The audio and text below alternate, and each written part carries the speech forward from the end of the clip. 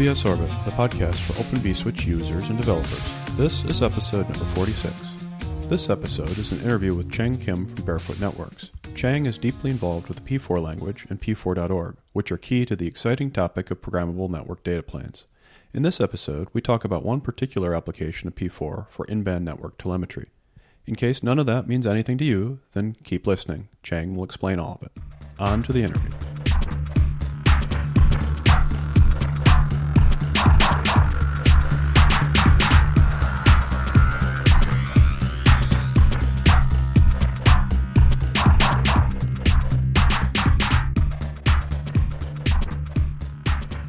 Welcome, everybody, and in this episode of OVS Orbit, I'm talking to Chang Kim from Barefoot. Chang has been at the forefront of the P4 programming language since as long as I've known about it and been involved in it. Chang is going to talk to us today about P4 and INT, but before we really jump into that, Chang, do you want to tell us anything more about your background and what you work on and what you're interested in? Sure. Thanks for the introduction, Ben. So I'm a networking guy, and I have research background, but have been working in the industry for the past about 10 years since I graduated from school. And I'm working at Barefoot now, and also am working actively for the P4 Language Consortium. And P4, as we will probably discuss, P4 is the domain-specific language to design the network data plane. And before joining Barefoot, I worked at Microsoft Azure. At that time, it was called Windows Azure, but now it's Microsoft Azure, Microsoft's Cloud Service Division, and was responsible for designing a lot of software-defined networking solutions, as well as the physical data center networks as well. Oh, that's great. I hadn't noticed the rebranding from Windows to Microsoft. That's interesting. Yeah. So you've already said a little bit about P4, and we've had other OVS Orbit episodes about P4. So probably a lot of the listeners know a bit about it. But to you, what's significant about P4? What was it that sort of motivated its creation, and where is it going? That's a great question. So P4 is just a language, or like any other languages, it's just a tool that enables people to express and realize their own new ideas very easily. But the more important question here is, what kind of language is it for? So to understand what P4 is, we also have to briefly talk about what network data plane is and what kind of situation the network data plane has been so far. So networking system, of course, is built with control plane and the data plane. And the control plane is basically nothing but a general purpose operating system with some networking applications, right? Routing protocol daemons.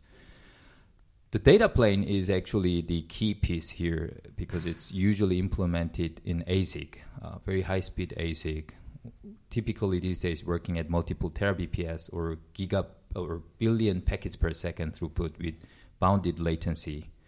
And the control plane sort of controls this data plane, but all the functionalities that are built in the data plane so far has been, built in fixed function, meaning that the hardware engineers actually had to understand all these different networking data plane protocols like IP, VLAN, MPLS, QNQ, and that they actually had to implement this in hardware description language, like VHDL, Verilog, VHDL, and RTLs.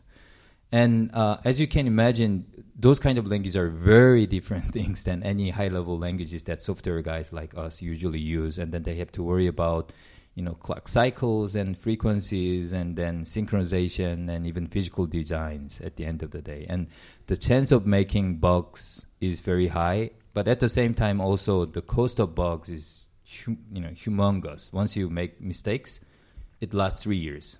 Right. And I even remember talking to a startup that was building a chip, and they managed to get everything working in their in their first big go at it, except for the module that was supposed to help with debugging and troubleshooting. Exactly. And I think that startup failed, and I don't know that torpedoed them, but it must have helped. Yeah. And so this this hardware-based fixed function data plane designs had been sort of decelerating the innovations in the networking industry. And for example, you probably are very familiar with the VXLAN protocols. And then when it was first proposed by a few people, I think it was like late 2010 or 9 or something like that. And then it took almost about 4 or 5 years until or before you actually get the hardware implementation of VXLAN. Right. And that was even designed to be a subset of Lisp, as I understand it, so that they had to make as few changes as possible to the Cisco hardware, at least. Exactly. So that's the situation where we are. And presumably VXLAN was one of the most important protocols for the networking industry at that time, because software-defined networking was about to sort of explode at that time. Everybody had vested interest making that happen very quickly. And yet it took 5 years. Right. Whereas if you could implement, how long did it take for you to actually implement VXLAN protocol in your OVS implementation in Software Switch? The initial implementation, I believe I made a copy of a file and changed a few constants and things. Yeah. And that wasn't the final implementation, but it worked. And the political part is always harder than the technical part at that level. Yeah. So that's the difference between software velocity versus hardware velocity. And what we're observing right now is that finally the networking hardware industry at an inflection point where they can actually build fully programmable and yet multi-terabps, full line rate network data plane ASICs. So once you have this kind of ASICs, then how are you going to let people program these ASICs? That's where the P4 language is kicking in. And we're trying to build the whole ecosystem about this hardware architecture called PISA, Protocol Independent Switch Architecture, and the P4 language as a combo. Right.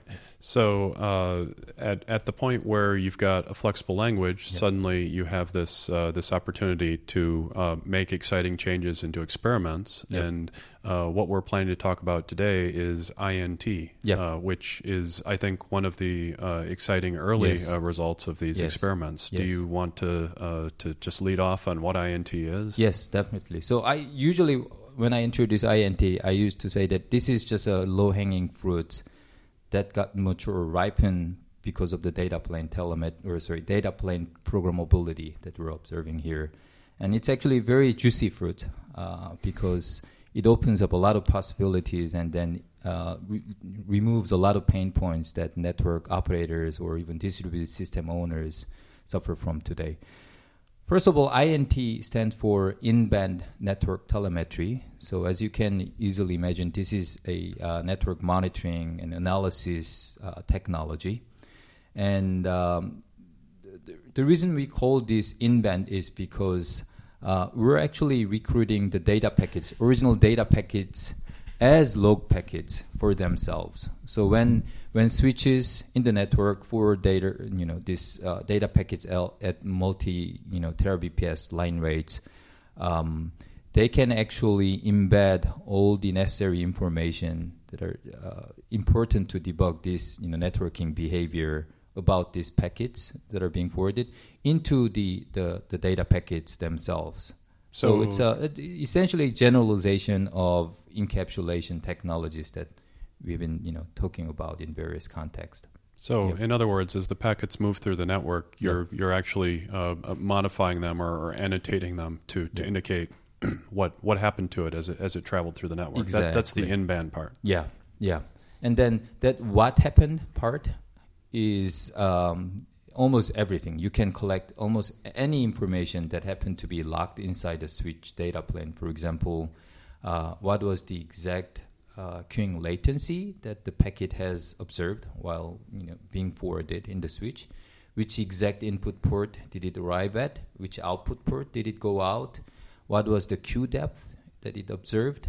When it observed the queue or some queue buildup, which other packets shared the queue with?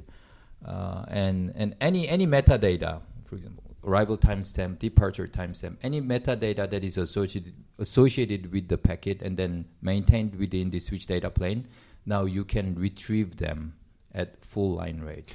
Okay, so that's a pretty big wealth of possibilities. Yep. So if we pop up a level, so what additional insight or what additional abilities does that give your network administrators? What value does it what does it represent? Question. So the in-band part is how part, and what matters is what kind of benefits does it actually introduce. So I usually give these 4 examples as critical benefits. When you run a large-scale network, or relatively large network, you really want to know exactly what is happening to every flow or every packet that you're delivering through this network. Today, for example, even a really simple question like, okay, here is my packet. I want to understand what happened to this packet. Which exact path did it take? Which sequence of switches did it touch? And how long did it actually spend at every switch it went through? And then did it actually experience any queuing latency, any unexpected latency beyond just the propagation latency, link speed? If yes, why?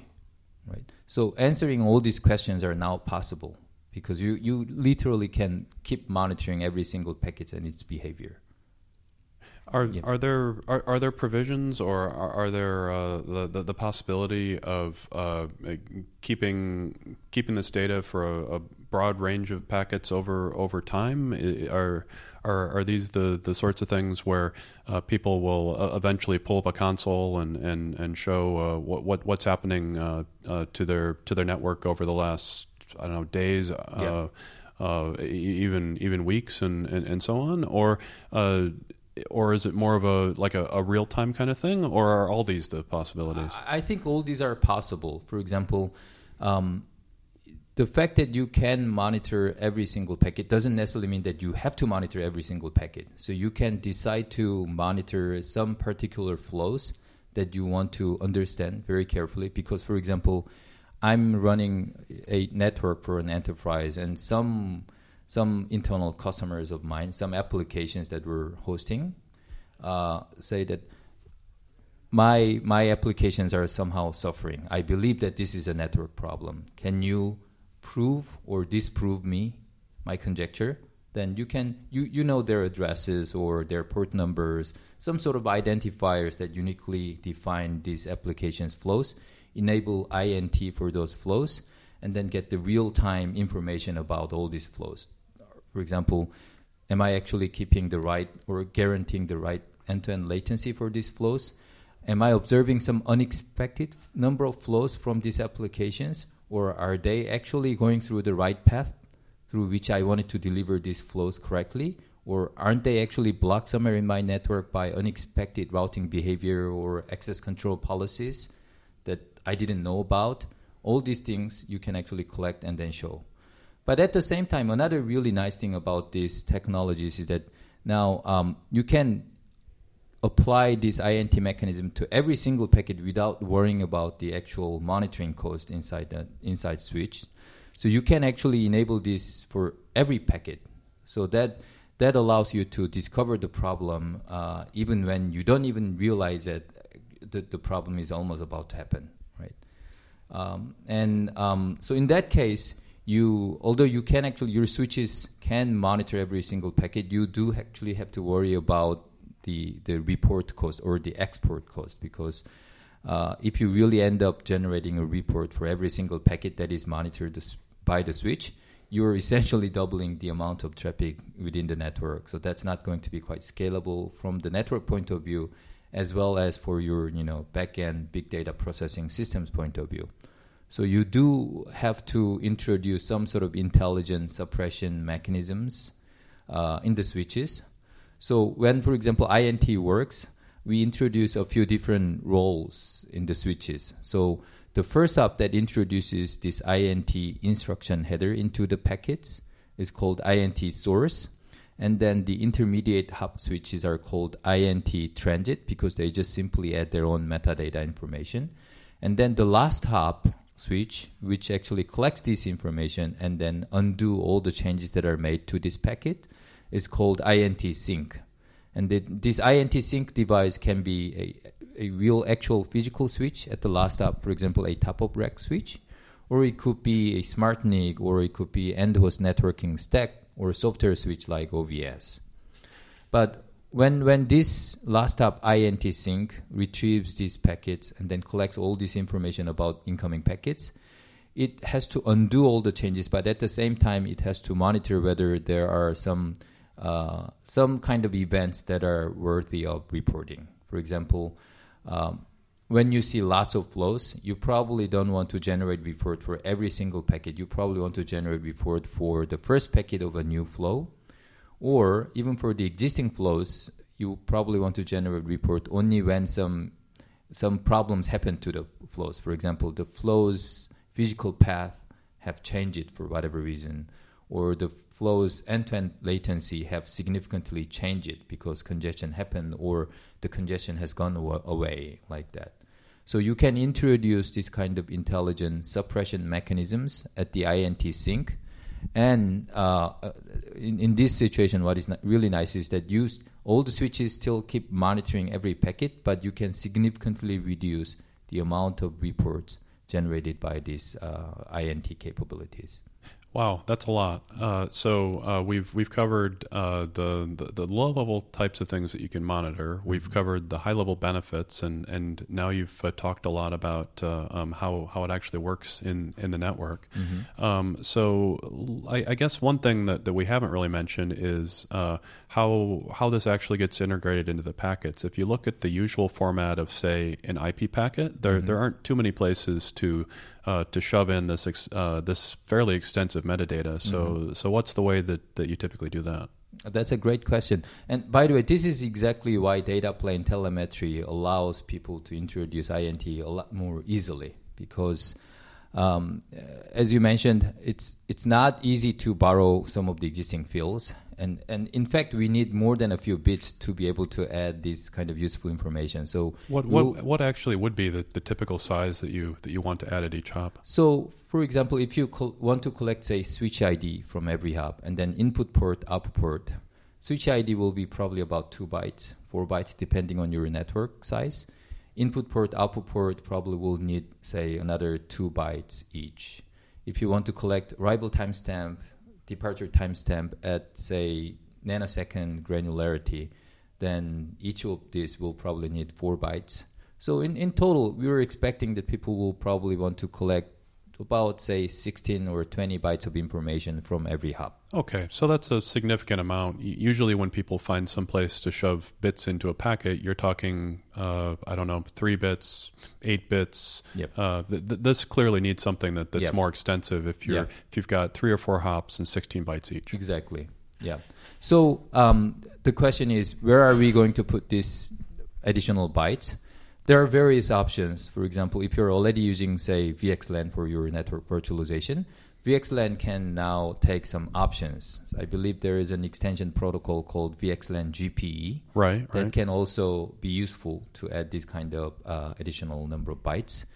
Other encapsulation protocols such as Geneve or NSH have similar capabilities these days. But even if you don't use, say, network virtualization protocols, you can still introduce new types of headers, especially if you have, these programmable data plane technologies and P4.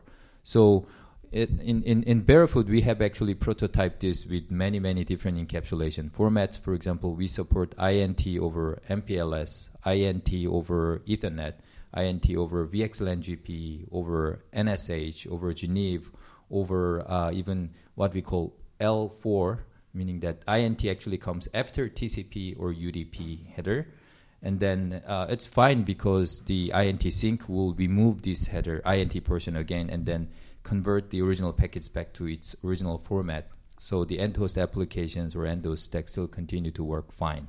So in a traditional ASIC-based switch, that list that you gave me would be really intimidating. But I suspect that for P4 and Barefoot, it's just a matter of changing a few lines of code. Exactly. Yeah. It's just another P4 program, which is typically, say, a few hundreds of P4 lines. That's all. All right, so that's how you do it if you've got, say, an all P4 switch-based network. Mm-hmm. But my guess is that a lot of places won't want to do wholesale forklift replacements of everything. Exactly. So is there a way to integrate this with existing legacy switches? How does that work out? Oh, definitely, yeah. So, by the way, INT can be implemented in fixed function ASICs as well, as long as this networking industry can agree on the nice encapsulation formats and INT instruction headers and so on. So, and in fact, that's what is happening in the industry. So P4 just happens to make us implement INT more quickly and then validate it. But the tie between P4 and INT is not that strong. And second question is, what if you have legacy switches that do not even understand this new INT protocol at all? It just does IP routing, and L2, L3 switching, that's all. So then you can still use these encapsulation protocols conveniently. For example, if you use VXLAN GPE to carry INT options, the legacy switches will still be able to forward these packets based on the outer IP header and outer UDP header. So those are still there, and then VXLAN GPE and INT portion comes after outer UDP. So the ECMP, lag, regular L3 forwarding, all those things will continue to work, and L2 of course will work because that depends on just outer Ethernet addresses. To move a little higher up in the in the discussion, I've talked to you about INT, and I've seen Nick McEwen give presentations about it, and I know there are some folks at VMware who are interested in working on things related to it. Is there a bigger community around INT that's forming? Ideally, you'd want this sort of thing to be kind of an industry-wide initiative. Oh, definitely, yes. So that's exactly why we open sourced the INT specification that we happen to implement. And the nice thing about P4 is that this spec actually has a program, not just the human language-based descriptions of the way people or the protocol is defined. So you can look at it and then get a clear understanding on how it actually works, and you can even test that if you have, say, P4 switches or P4 software switches. We have contributed this back to the P4 Language Consortium, and I know that P4 Language Consortium is also expanding to create a new working group, maybe called P4 Applications Working Group. So this may be one of the early contributions to that working group. At the same time, we're also working with a few industry partners. So INT, for example, can be very useful for virtual switch owners or anybody who runs virtual and physical network together, because in that situation, typically the first hop and last hop will be virtual switches, and then the intermediate hops, INT transits, are probably going to be physical switches. So that interoperability is an important issue. So we are starting to communicate these INT formats with software switch vendors like UBAN or SmartNIC solution vendors and so on. And we are also collecting inputs about the report format. So when you retrieve INT information at the last hop INT sync, how are you going to report noteworthy event along with the actual INT metadata, raw INT metadata collected through the packets? So that report format specification is being formed by a few industry collaborators, and we would love to contribute those kind of things back to the community. I also know that IETF is very interested in this, so they have a new working group called IOAM, and we are working with the participants in that working group as well. Oh, I didn't know about that. Yeah. That's good information. So obviously, it would be great if OVS could act as a source and a sink and probably a transit switch as well. Mm-hmm. And I know that we're planning to have a more detailed meeting about that later. Mm-hmm. But at a high level, what would the requirements be? What would OVS ideally do? So it depends on what kind of smart and intelligent suppression mechanisms and capabilities you want to implement in OVS. So there are very cheap stateless suppressions. For example, what if you collect INT information only from the packets that has, say, TCP SYN flag on, because it's going to be the first packet or the first few packets of these connections. Or you can do the same thing with TCP reset or fin flags. You can also do that when, for example, you're a network admin and then you're willing to borrow a particular TOS bit or TOS value to indicate that, hey, I want to apply INT to this kind of packets because I want to debug their behavior, then let the sync device generate reports for packets that carry this special TOS bit or byte value as well. Or even simpler thing is just echo-like approach. You define 5-tuple values, and then every time you see packets matching this 5-tuple and has INT information, you can generate report for those kind of packets as well. But more important and powerful suppression will probably come in when you actually implement stateful suppression, meaning that you actually track the flows, existing flows state, so that you can realize, oh, this is a new flow that I've never seen, so it's worthy of reporting an INT information of the first packet of that new flow. Or I've been tracking these flows, but their path or latency, end-to-end latency, have significantly changed, so I'm going to report this, so that the rest are not actually reported, but still monitored. Is there a standard for how the reports are sent and what format they have? It seems like a lot of the value is in the reports. Yeah.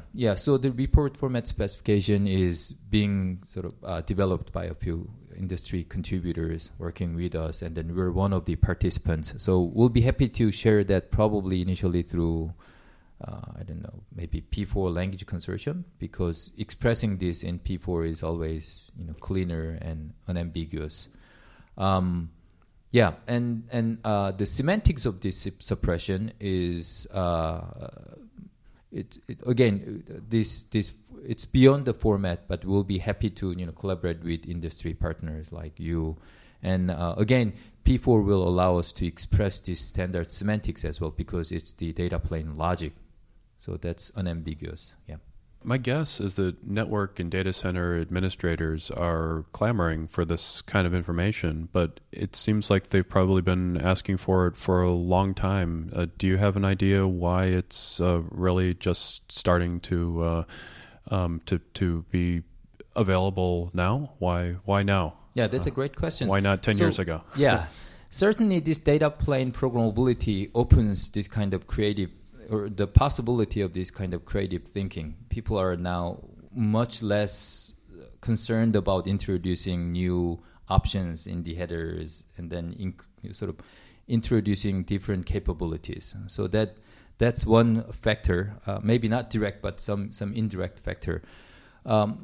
Another reason why this is happening is because in data centers, as you probably know very well, you own a lot more things. The data center network owner can dictate almost everything end to end. So they are much more willing to introduce new protocols and then achieve the benefits end to end. So that's another motivation. And maybe one last thing is that this INT-like technology allows you to monitor a lot of things. But even if you do suppress, it still can be a huge amount of information. For example, as I said, modern high-end switching chips can handle, say 5 billion packets a second. Even if you generate report for, say 0.01% of that traffic volume, it's still like 100K reports per second. And then if you have hundreds of such switches in your network, you really need to have big data processing system that can handle, millions or tens of millions of reports per second. So that kind of technology has been considered previously prohibitively expensive. Nowadays, you can actually build a relatively cheap big data processing cluster with, some 10 or 20 high-end servers. Then you can actually ingest this kind of information and then draw meaningful information almost near real time. So that also opens a possibility for this kind of fine-grained data plane telemetry capabilities. So a few things have come together recently that make the whole thing more feasible. Yeah. INT seems like it's sort of one of what might be a wide range of new capabilities for troubleshooting and debugging that would become possible with more programmable data planes. Are there other things that are coming down the pike that I don't know? Maybe some of them are just a pie in the sky ideas. So what are your thoughts about other things that might come up? Yeah, that's a great question. Actually, that reminds me of one of the most common questions that I receive whenever I talk about INT. So people say that, yeah, INT is great. You use the packets as log for themselves. But what if you lose the packets inside the network as well? Then you lose all the critical information associated with the packet.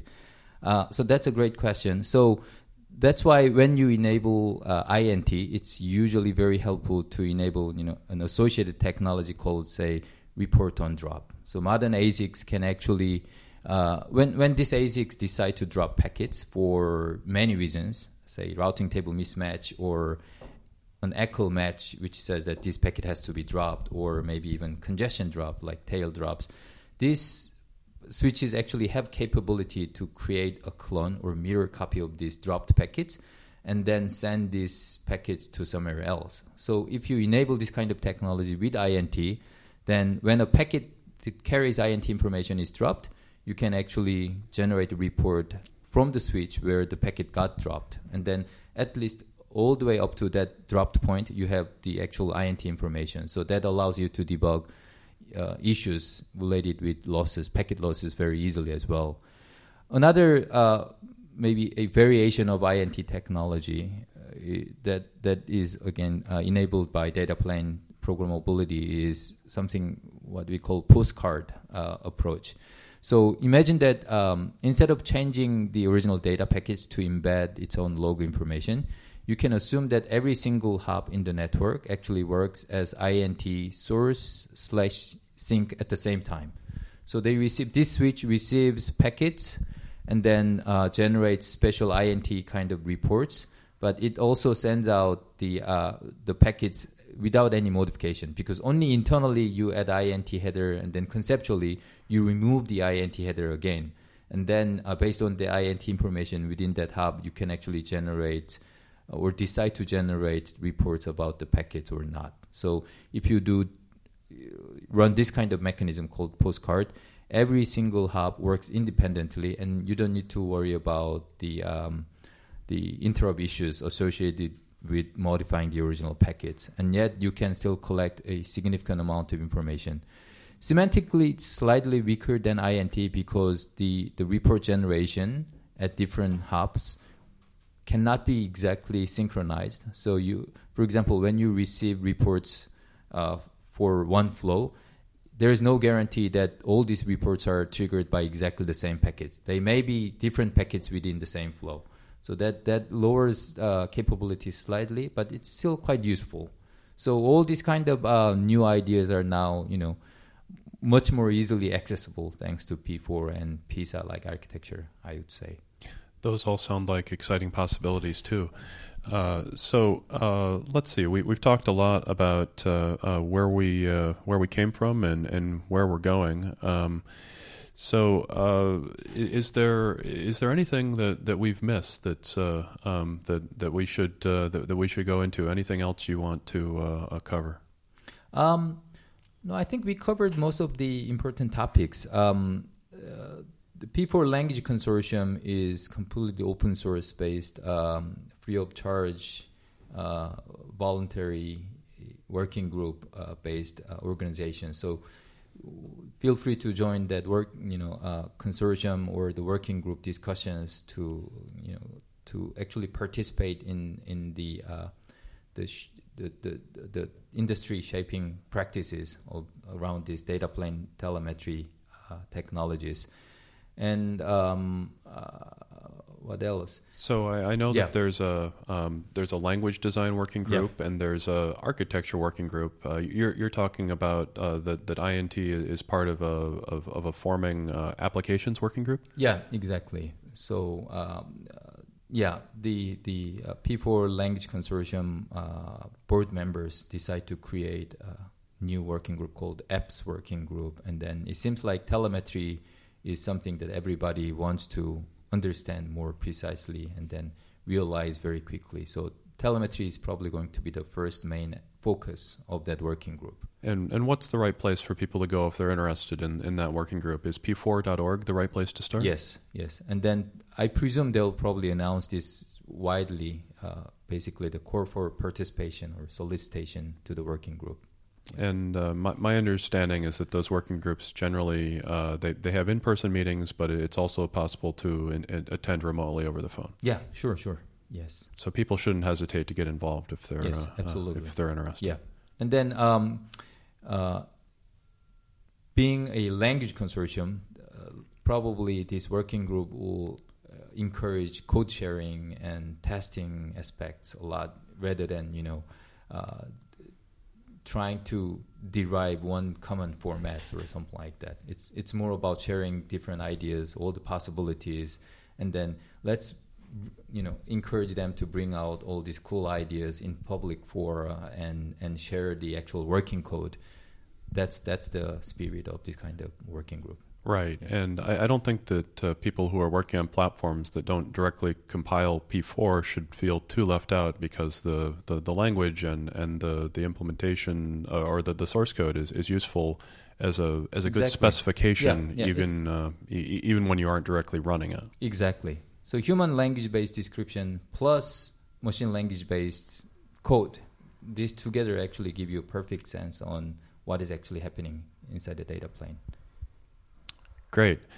Well, I think that's a pretty good note on which to wrap up, unless you want to add anything more. No, I think it's good. It's an exciting time to be able to collect a lot more information from the network, and it'll be helpful for software-defined networking and as well as physical networking domains as well. All right. Thank you. And I'm hoping to get some INT and P4 support into OVS before too much longer. Thank you, Ben. All right. You're welcome.